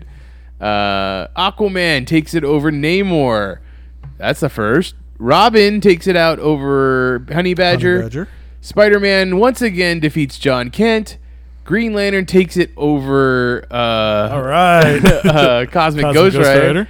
And then Elektra comes out ahead of Catwoman on this one. So we've kind of had a split there. Yeah, and once again, this one is definitely a little bit closer, I think, on his votes. But no, I think his DC pulls out ahead. Nice. Yeah, because I'm seeing a lot of DC characters. Then Eric Figueroa, he just comes out and says most of this is DC got it. So I think that's what the general consensus is saying right now, which I think is a big thing. If you look at your Justice League, your core members, your Justice League versus your core members, your Avengers, right? I think 9 out of 10 times I say that Justice League pulls it out because they are just more powerful. Oh yeah, I mean I look at, and I think they're formative for you as well. But like the two biggest runs, Avengers post Heroes Reborn. Mm-hmm. So where did they live? They lived in Avengers Mansion, which was on the streets. Right. Captain America, Hawkeye, Scarlet Witch. They're street level characters. Mm-hmm. Thor is about as cosmic as it goes. And then we know that that Scarlet Witch eventually can get to really high levels of power, but at that time she really wasn't. No. She was more unstable with her abilities, not as trusting. Then we go to the JLA by Grant Morrison and Howard Porter, and they live on the moon. And you have Superman, Wonder Woman, Martian Manhunter, Green Lantern, Flash, Aquaman, and Batman, because it's Batman. But you have the Big Seven, what formed comic books. And now, granted, both teams did their best to represent all the originals as they could. But I mean, the Avengers could be like, well, we have a Hulk, but the Justice League is like, so what? So yeah. But again, and like I would say, I mean, if we go back to 1996. Spider-Man the animated series, X-Men the animated series, Marvel Action Hour, movies are going to come that are brand new and hopeful towards what we're going to see in the Marvel universe. DC had Batman the animated series. I love Superman the animated series, but it's not a lot of people got into it as much. Batman and Robin was the last time DC was in movie theaters. Yeah. It wasn't the best. I mean, I enjoyed it as a kid, but, looking back, it's kind of like, it's fun for nostalgia. But we didn't have that. But DC has grown in these last 22 years. And I think with our votes that we put out there, because I feel this is very much all new Marvel now versus New 52/Rebirth DC. And again, if you look at, the reactions to people, I think they're a lot more happy with they're a lot more happy with New 52 and especially Rebirth. New 52 did what its initiative was to bring people into comic book stores, and it did that. And Rebirth is what brought the other fans back into comic book stores. And I think you're putting it quite well, and I think that obviously we have to take into account that what the movies nowadays are doing to bring in fans or get them the idea of who has what powers and stuff like that. I mean, we're asking people to think about the Batman Who Laughs versus Hydra Cap, which if you're not reading comic books, you might have heard about these characters in passing, but you might not know exactly what their power sets are. Now, not to put anybody down or try and fanboy-splain anything to anybody, and just to say, it's just something that you might not get. So, going with all that, we're gonna come up with what our So now we're gonna throw our hat in the ring. We're gonna throw down on what we think is gonna happen here. So do you want to take this one by one? Do you want to start at the bottom and work our way up to the Superman? We can do that. All I ask though is, can we do Superboy, Spider-Man last? Sure. And I don't mind if we start either from the bottom or the top. So okay. It doesn't matter to me. So let's go that way. Let's start with that. So all right, the last battle on our list was Catwoman versus Elektra. So as I saw, you voted for Elektra. I did. And I voted for Catwoman. So in my head canon, I guess the way to put it, Elektra is an assassin. That's her job. She is going to fight, and she's going to do it to kill. Like, I don't want her to kill Catwoman at the end of this, but that's the way she fights. She is, a killer. And when you're fighting to the death or you're fighting to stay alive, it's a lot different than a cat burglar who knows how to fight because she was taught by Slam Brady or whoever. Or no, I'm sorry, Ted Grant. Ted Grant. Thank you. I was supposed to say Ted Grant, and I was like, wait, no. But yeah, I mean, Wildcat taught her how to fight, and don't get me wrong, she knows how to. She holds her own with. She does very well. She holds her own with Batman, but look what. And I know she ends up winning the fight against Talia al Ghul when pre-wedding, but Talia almost killed her, like literally. So. That's where I give it to Elektra. I give the edge to Elektra. See, now it's funny. I'm glad because that's what got me to think Catwoman was that issue. Like just before the wedding, I think it was the rules of engagement, and Batman and Catwoman go to whatever that gated area is, and Talia's like, "Fuck this!" And now the reason I look at Talia and I'm like, okay, I could really see Talia being on par with Elektra. Me too. They are assassins. They are deadly women. You do not cross them. Now, granted, yes, Talia does have more the upper hand on Catwoman in that story, but in the end, Catwoman comes out victorious. Mm-hmm. But Talia is fighting for her man. That's right. Elektra isn't. No. So if Catwoman can survive a Talia who is like, Bruce is mine, his child is mine, I should be the one marrying him. If she can survive that and come out ahead, that's why I think Catwoman beats Elektra. And like I said, I look at the latest representation of Elektra. She's not as deadly as she used to be. I mean, yes, like I was saying, her bloodlust is quieted a lot more. Right, you're right. But I feel that, yes, she's grown character-wise, but her assassin abilities have lessened. Because, yeah, she was just recently on Thunderbolts. That's where she, met Frank Castle, and they were that whole Thunderbolts Red team, and that was cool. But I just feel once she left that and she got Netflixed, reading her in Charles Soule's Daredevil, she was... lesser. Okay. And not saying that in a mean way, but it was just she was less bloodthirsty. So that's why I went Catwoman. Fair enough. Cosmic Ghost Rider versus Green Lantern, God of Light. All right, so you threw the opener on the last one. I'll do the opener on this one. So I voted Green Lantern, God of Light. I think he takes over Cosmic Ghost Rider. Because what I like about this, I always find symmetry. So I see a Green Lantern ring and a Mother Box versus the Power Cosmic and the Spirit of Vengeance. So you got those two on par with each other. The reason I go with that, though, because if we look at this, so time travel kind of became something that I thought about when deciding this battle. Because believe it or not, both characters did do some time travel. Mm-hmm. Green Lantern, God of Light, Hal could go back into his own past willingly. Mm-hmm. Frank, as the Cosmic Ghost Rider, had to rely on a time stone. The time gem, and a fragment of it. So he still needed that little boost to do that feat. So that feat alone is what made me think, all right, this is probably where the Green Lantern God of Light could take on the Cosmic Ghost Rider. And plus, another little ace up your sleeve, Hal has been a Spirit of Vengeance before. It's he true. He was the Spectre. He was the Spectre as well. He's kind of, to me, I think he's kind of got that little bit of like, hey, Frank, I can see where you're coming from, and I'm going to shut that shit down.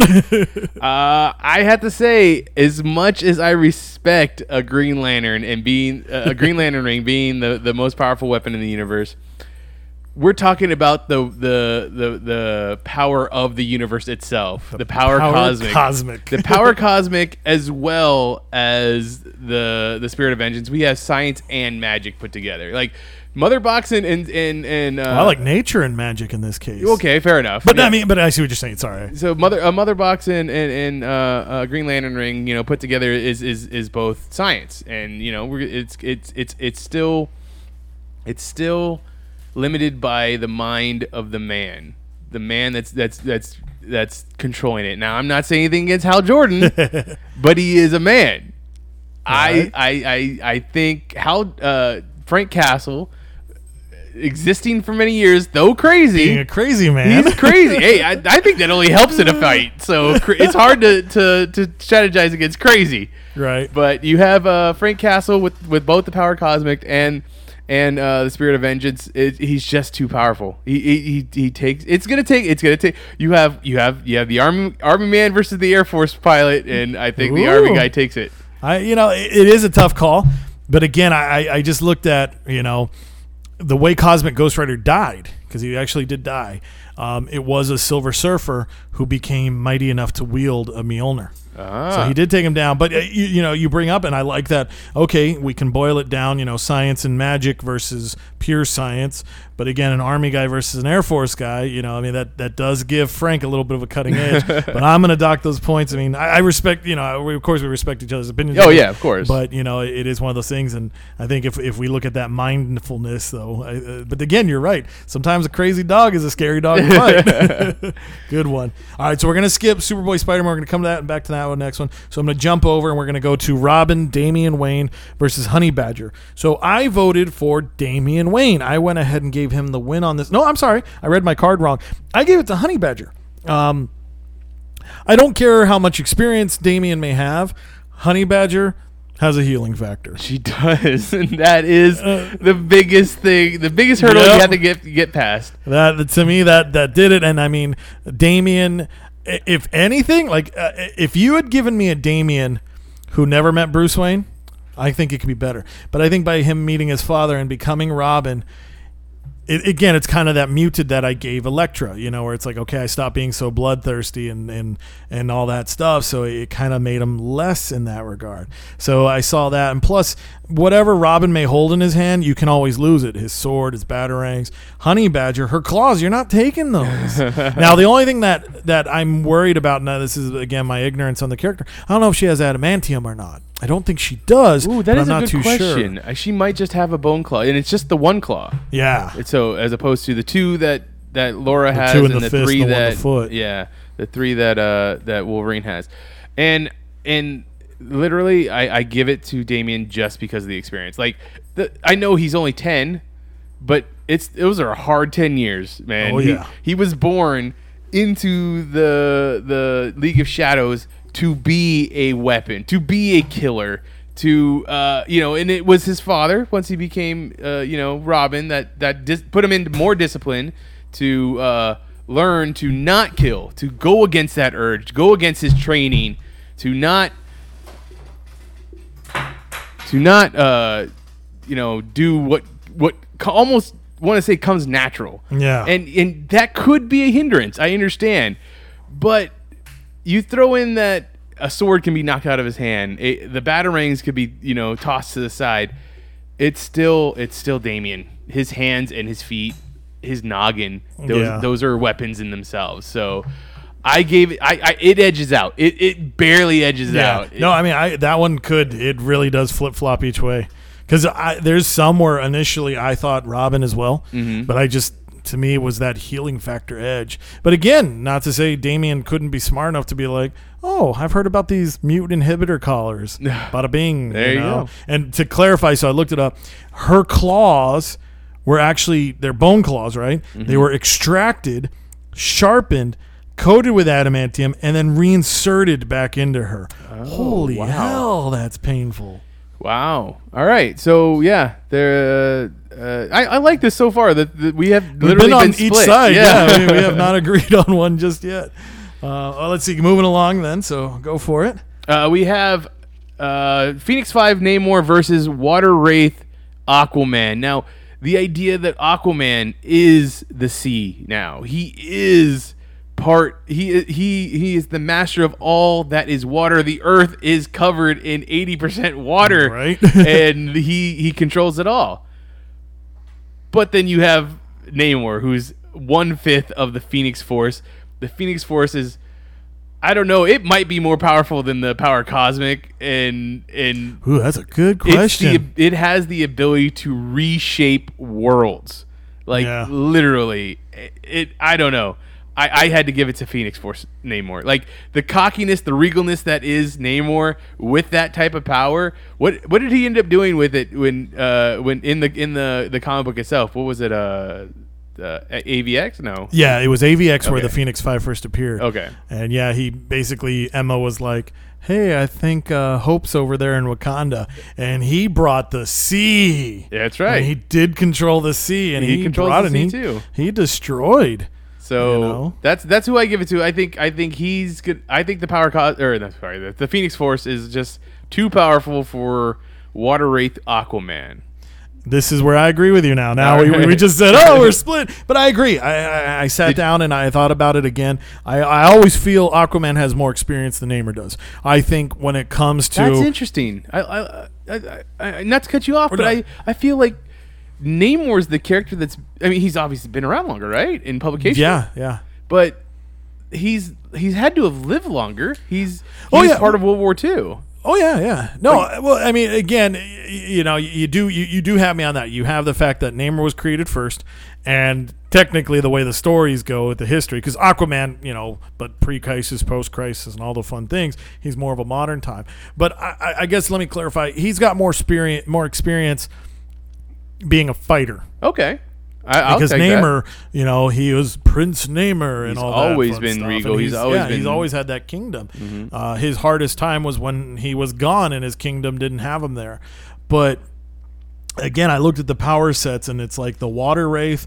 I just couldn't find enough feats to justify it beating a fifth of the Phoenix.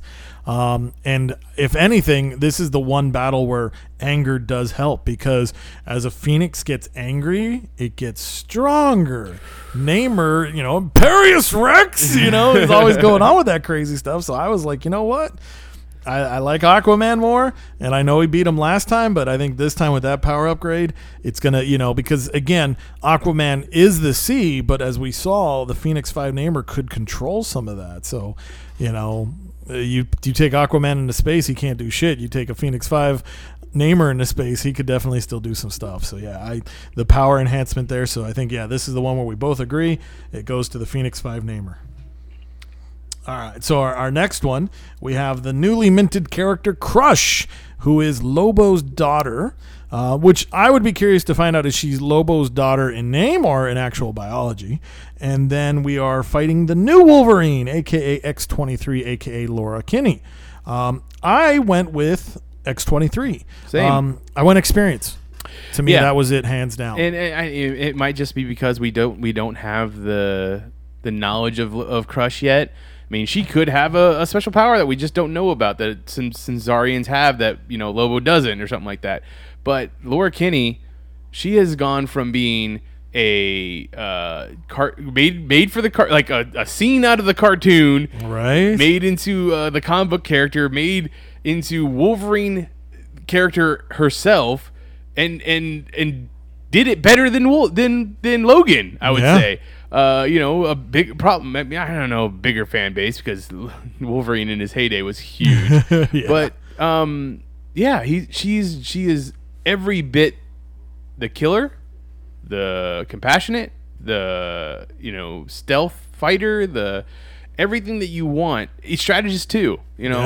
She is able to hold her own in every way possible. And then you're going up against Crush, Lobo's daughter, which she's probably going to be ruthless. She's going to probably take her own hook and rip entrails out and stuff like that. Disembowel her enemies.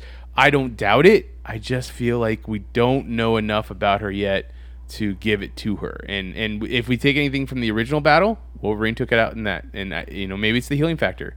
Yeah, there could be something that, I mean, and to me, if anything, I feel both healing factors kind of balance each other out because of both characters. But I'm looking up Zarians do have healing factors. A quick article here, and the writer, I don't know, have his first name handy, Glass. I think it's Adam Glass. Yeah, Adam Glass. So he's the incoming writer of Teen Titans, and I think by this point he's already put the issues out there. And so as he describes the character, he says, "To me, Crush is created because of my daughter. So Crush is girl rage. She's Fight Club." Glass added, "She says it the way it is and doesn't care. There's no probably political correctness with her. She's a hammer, and I think it's going to be a real fun character for the DCU. She was raised in a foster home, so she doesn't know her mom or her dad. So there's a mystery to who her mom could be as well." So, I mean, yes, obviously we don't know. Maybe her mom gives her extra powers.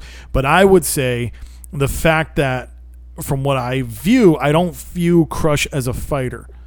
In a lot of these battles, I've been looking at these characters and saying, experience has it. And I feel Laura has a lot of experience. I mean, I could say Laura could definitely hold her own against Wolverine. Mm-hmm. I don't see Crush holding her own against Lobo. And then you throw into the fact that if somehow during the fight that scent trigger comes off, that throws Laura Kinney into her own berserker rage. Yeah. That thing is unstoppable. So there's a good point. I just, the only reason why I have to give it to her. Now this next battle, I think is incredible. The idea of this battle is incredible. I want somebody to draw this. I want to see this. The Batman Who Laughs versus Hydra Captain America. Now, take into account that Hydra Captain America is everything that you love about Captain America. Evil. Yep. But then also on a grander scale. Captain America is our field, leader of the Avengers, right? Yeah. He can sit there, he'll tell, okay, you go over here, you take the high point Hawkeye, you go Scarlet Witch, you go over here, you take out that group of people, blah blah blah. This is Captain America on a global scale. I need these forces to be over here. I need to make sure that the White Queen is taken care of over here. Literally chess on that level. Yeah. And on the other side of the coin, you have a Batman. Everything that is the best about Batman with a Joker twinge. Like, really? The crazy strategies that this thing could. When you have the Batman Who Laughs goes up against Batman in Dark Knight Metal. Sorry. That Batman Who Laughs simply tells him, "There's nothing you can do to defeat me because I've already worked out all these scenarios. Yeah. I am you. I've already done it." And it's like, yeah, what can you do against a crazy Batman? Like, even more crazy Batman. Joker crazy Batman. So that is the reason why I gave it to the Batman Who Laughs. Yeah, I saw that you voted Batman Who Laughs. So on mine, and again, you spelt it out perfectly. I mean, this is take everything you love about Captain America, hold it up to a dark mirror. Take everything you love about Batman, now twist it on its ear. these are the darkest reflections of these men, because it's not like you could say, oh, Hydra Cap was we joke and call him Steve-ul, but it's still Steve. It's still Steve. You know, underneath that crazy cowl that the Batman Who Wears or the Batman Who Laughs wears, it's Bruce Wayne. It is Bruce Wayne. That is the thing. It's Bruce Wayne. It's not the Joker. It's a Bruce Wayne who became a Joker. Yeah. So I mean, like, I look at that and I'm like, wow. So this is still Batman versus Cap. So I had to boil it down. I had to think about it. And I voted Hydra Cap. I went with Steve-ul. Don't shake your head at me. No, I'm just kidding. But I went with that because I think about how they got shut down. In the end, it came down to a one-on-one fight with Steve versus Steve-ul. Right? I mean, yes, I know the whole Avengers set was there and all this and that. But I mean, we saw Steve-ul kill Black Widow. Granted, more by accident, but we've seen those feats.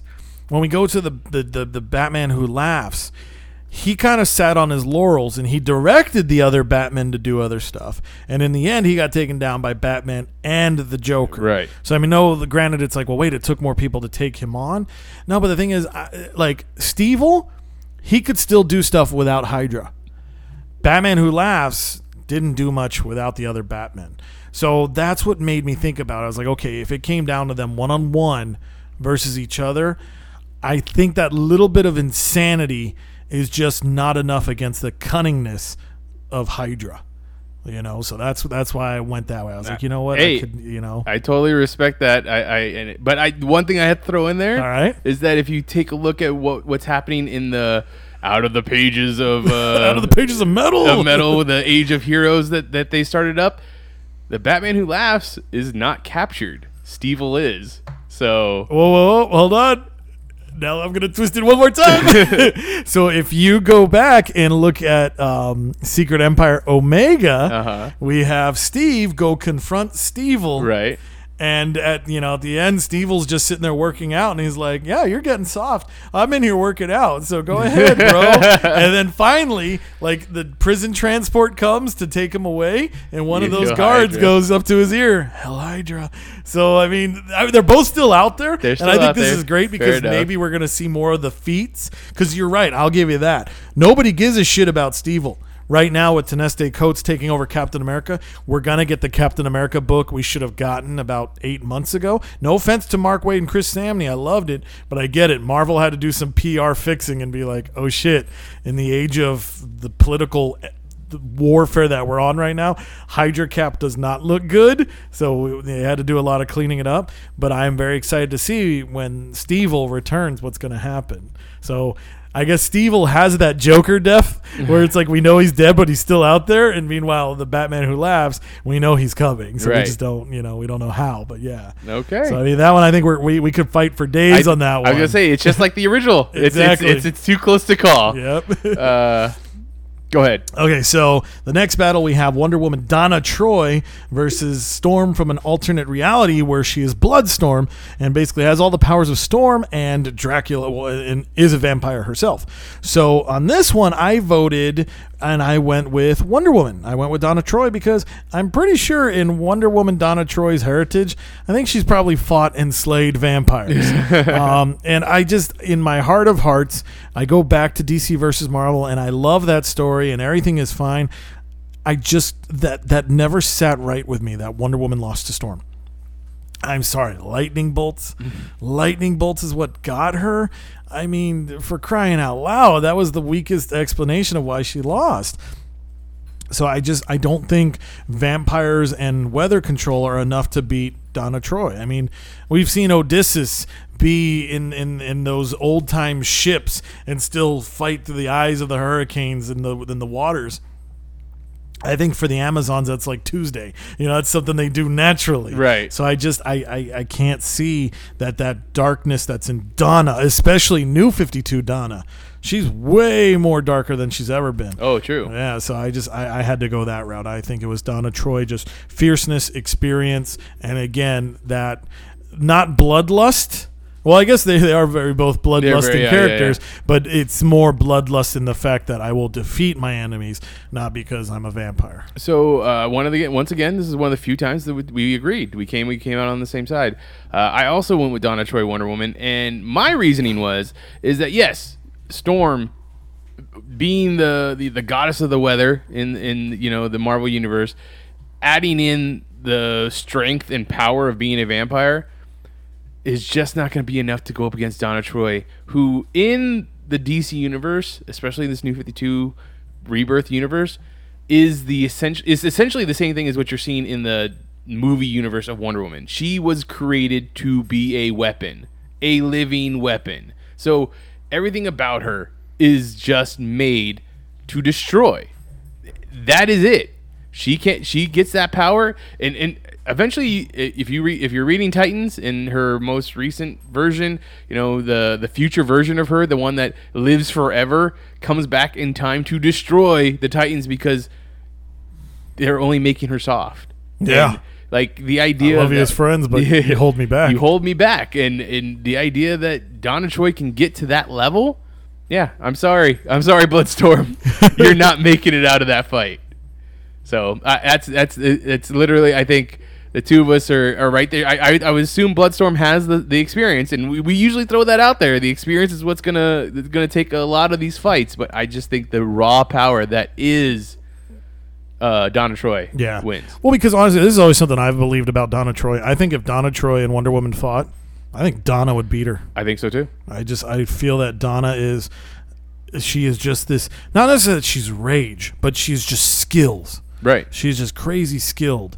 And, with the turns they've taken in her for New 52, I think they've added the skill plus the rage. Mm-hmm. Yeah. The next fight, now this one got us a little bit of I don't want to say controversy, but a little bit of a pushback on Twitter. So we got Quicksilver versus Barry Allen Flash. Yes.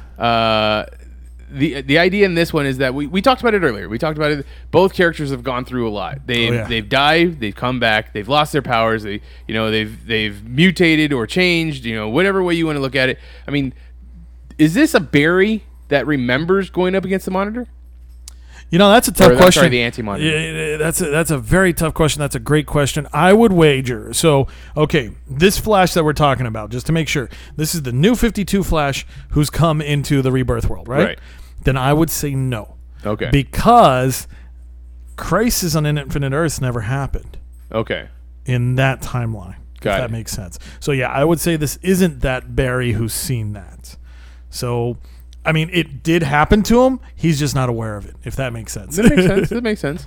And then you have this is the Quicksilver, as I said, that had lost his powers, got his powers back, or a version of his powers through Terrigen Mist, and then now whether or not his mutant power is kicking in or not.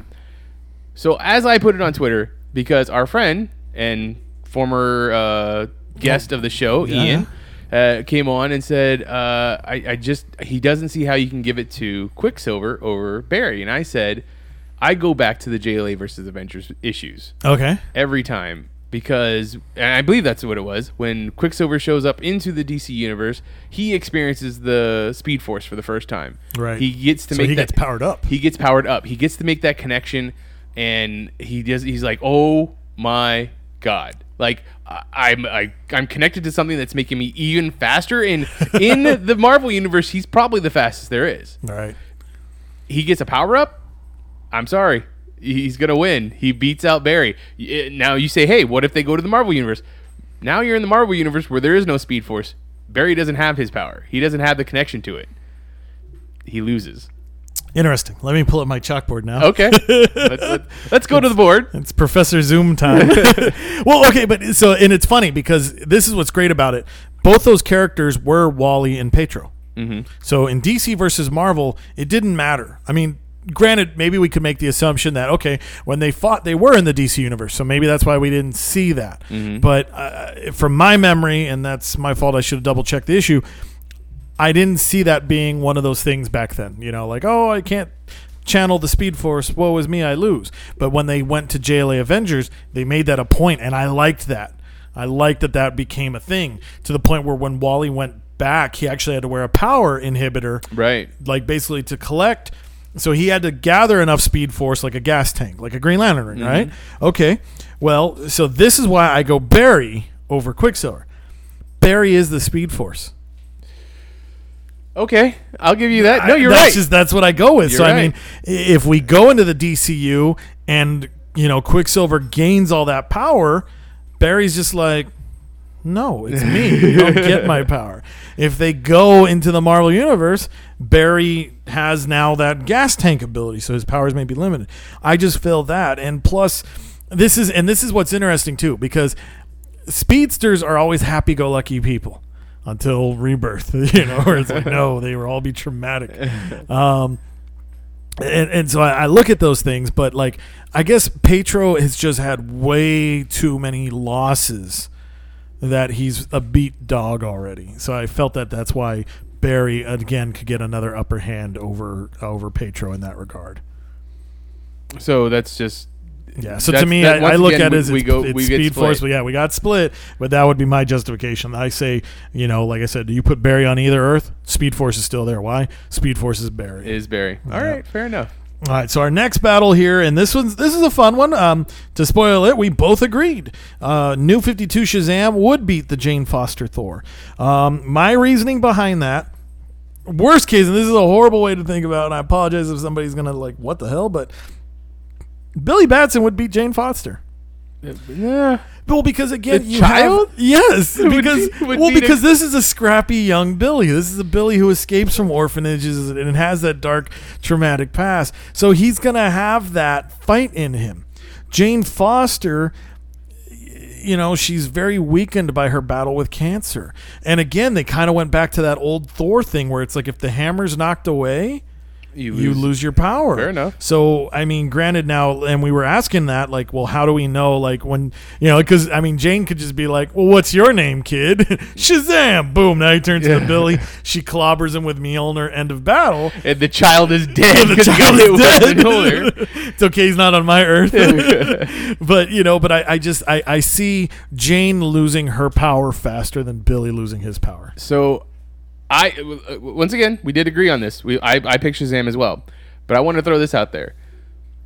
Does Jane have the ability to control the lightning bolt that changes him into Shazam? That's an interesting question.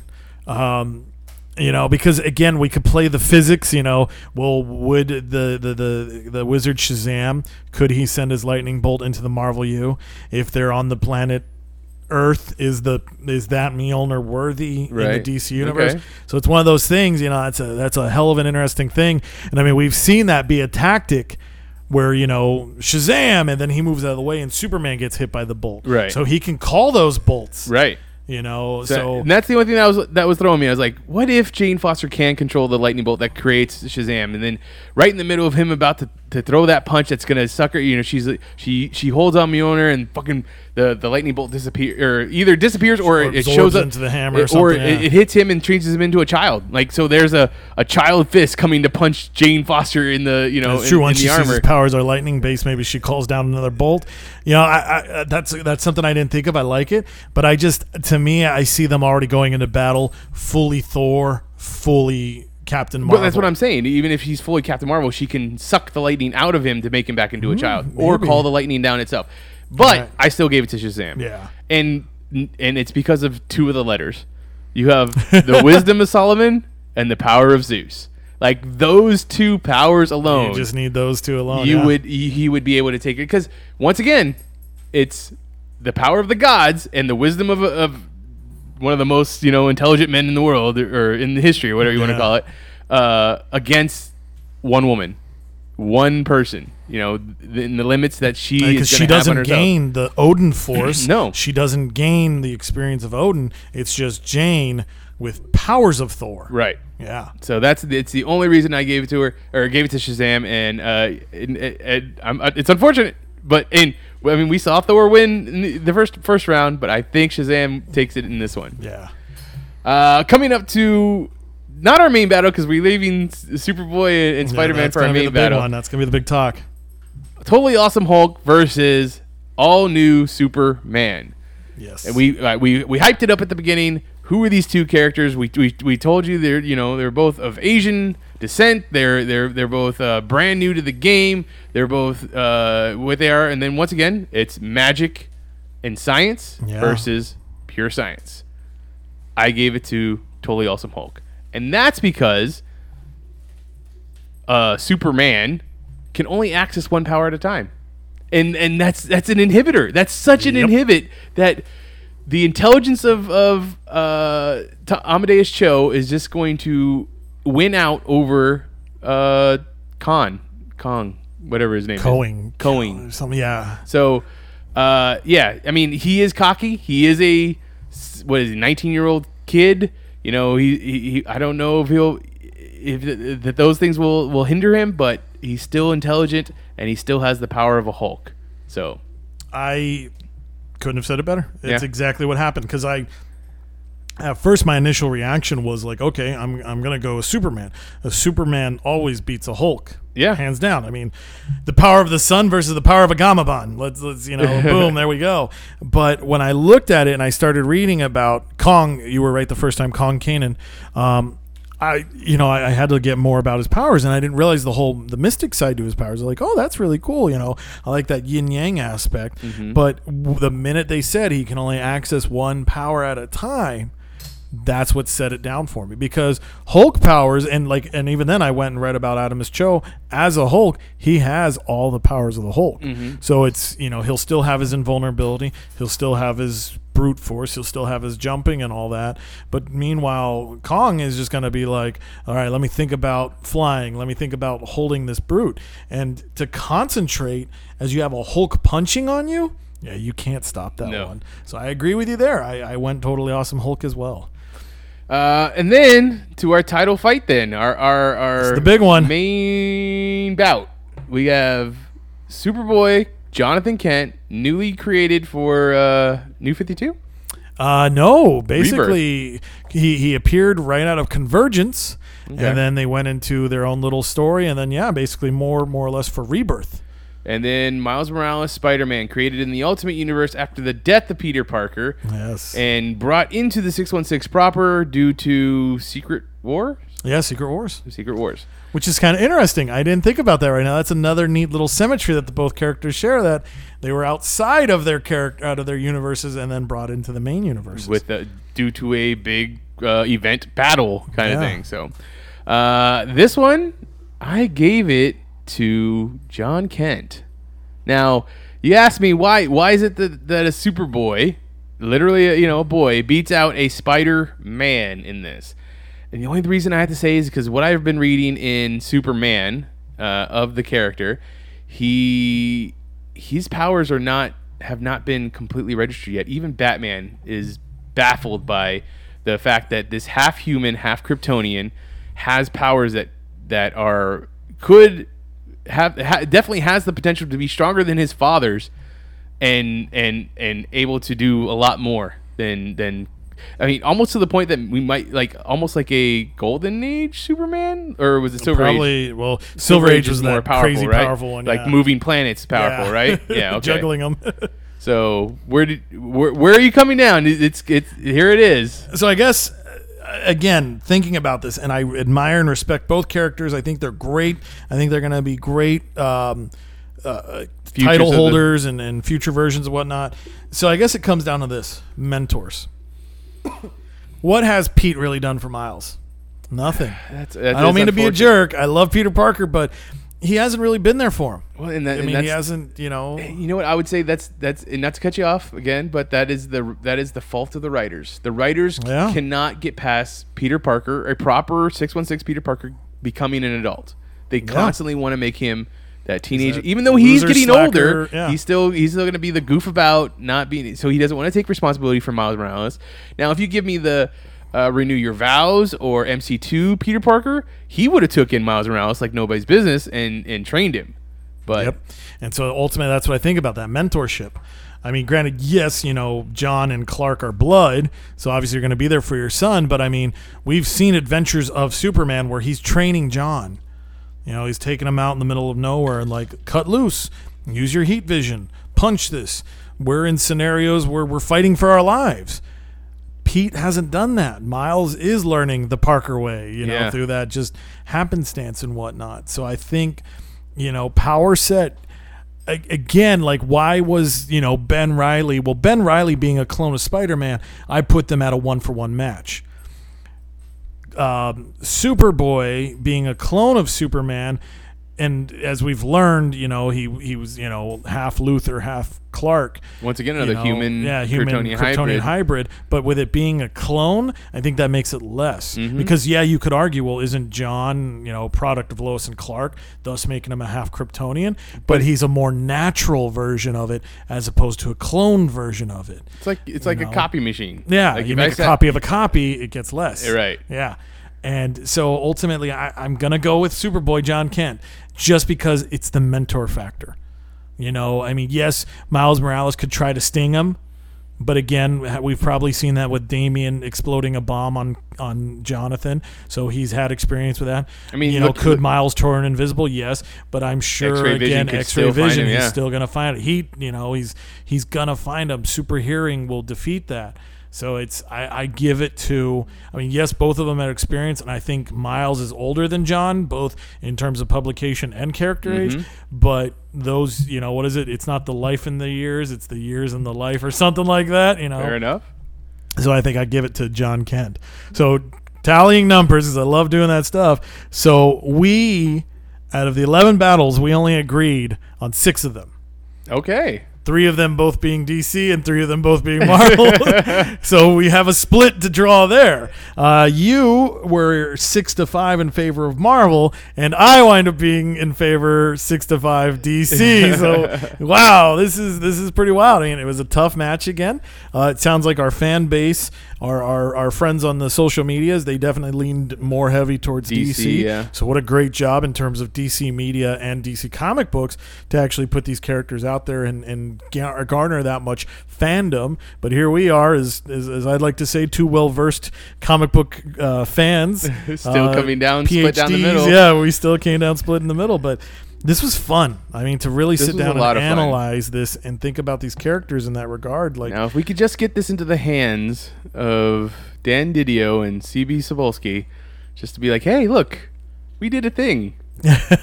You guys should think about doing a thing too. I would love this. I would love to see the art. Especially I love symmetry, and I think that's wild. How it's like we have a new Superman, we have a new Hulk. They're both Asian. I think that's great. We're talking about diversity, and it's like, boom, there you go. You have new title holders to people. You have evil versions of these characters. You have their children fighting each other. I think it's great. And again, too, I know when we were putting this together, I originally wanted to pitch the Silver Surfer from that Thanos wins storyline, but I'm glad you held on with Cosmic Ghost Rider, because I didn't even think about that in regards to, again, a Green Lantern ring in a mother box versus the Spirit of Vengeance and the Power Cosmic. That's awesome. God, can you imagine when we amalgamate these things? Oh, man. That character's going to be insanely powerful, So yeah, we've like we said, we already missed the 20-year anniversary. 25 years coming up. Hey, we got it. You want to make your 25th anniversary, DC Marvel? We're here. This has an amalgam spinoff. It's going to be so much fun. And then again, things could change because you've got a couple more years to give those characters experience. So DC, if you want to truly beat Marvel, or Marvel, if you want to beat DC, you know where your weak links are. Beef them up, make them better, and we will gladly come in and help guide this. We will make your DC versus Marvel version 2 happen. We will bridge the unbridgeable. We will bring the West Coast and the East Coast comics together and unite all of fandom. You can literally look at us as the 2 brothers of the 2 universes in the Marvel versus DC universe, and we will find our access. Yes. All right, so that is issue 101. Thank you everyone for sticking with us throughout all these issues. All the different versions of this podcast that we've done so far. We're not going anywhere. We're going to be doing another 101 from here on out. And hopefully we'll make it better. Yeah, that's right. We've made it into a long box, I assume, by this point. So thank you. If you have anything that you'd like to add to the battle that we've just done here, we'd love to hear from you. I'm on Twitter as Mitchipedia, GER. The GER stands for Geek Elite Radio, so it's the best way you can find me. Chris is also on Twitter as... I am on Twitter as Stuff I Should Say, should being spelled S-U-D. S-H-U-D, sorry. S-H-U-D. I don't know how to do these things. The rest, folks, it hit 118 here today. All of our brains are fried. Oh, God. You have to understand that. You know what I did today, just to share, because this is how stupid I can be? So after working today, I came home to discover, broken sprinkler head. You know what I should do? Work on that. Yeah. Oh, man. Not a good idea. No. The rest of Geek Elite Radio is at Geek Elite Radio on Twitter, at Geek Elite Radio on Instagram. Facebook.com/Geek Elite Radio is our Facebook page. Obviously, we have people there that are willing to talk about comic books. Join in on the conversation with us. Check out our website, geekeliteradio.com, for archived episodes of this podcast and other podcasts on the Geek Elite Radio Network. But until next time, this is Imagine If on the Geek Elite Radio Network, saying always remember to Geek out. We now return you to your regularly scheduled program.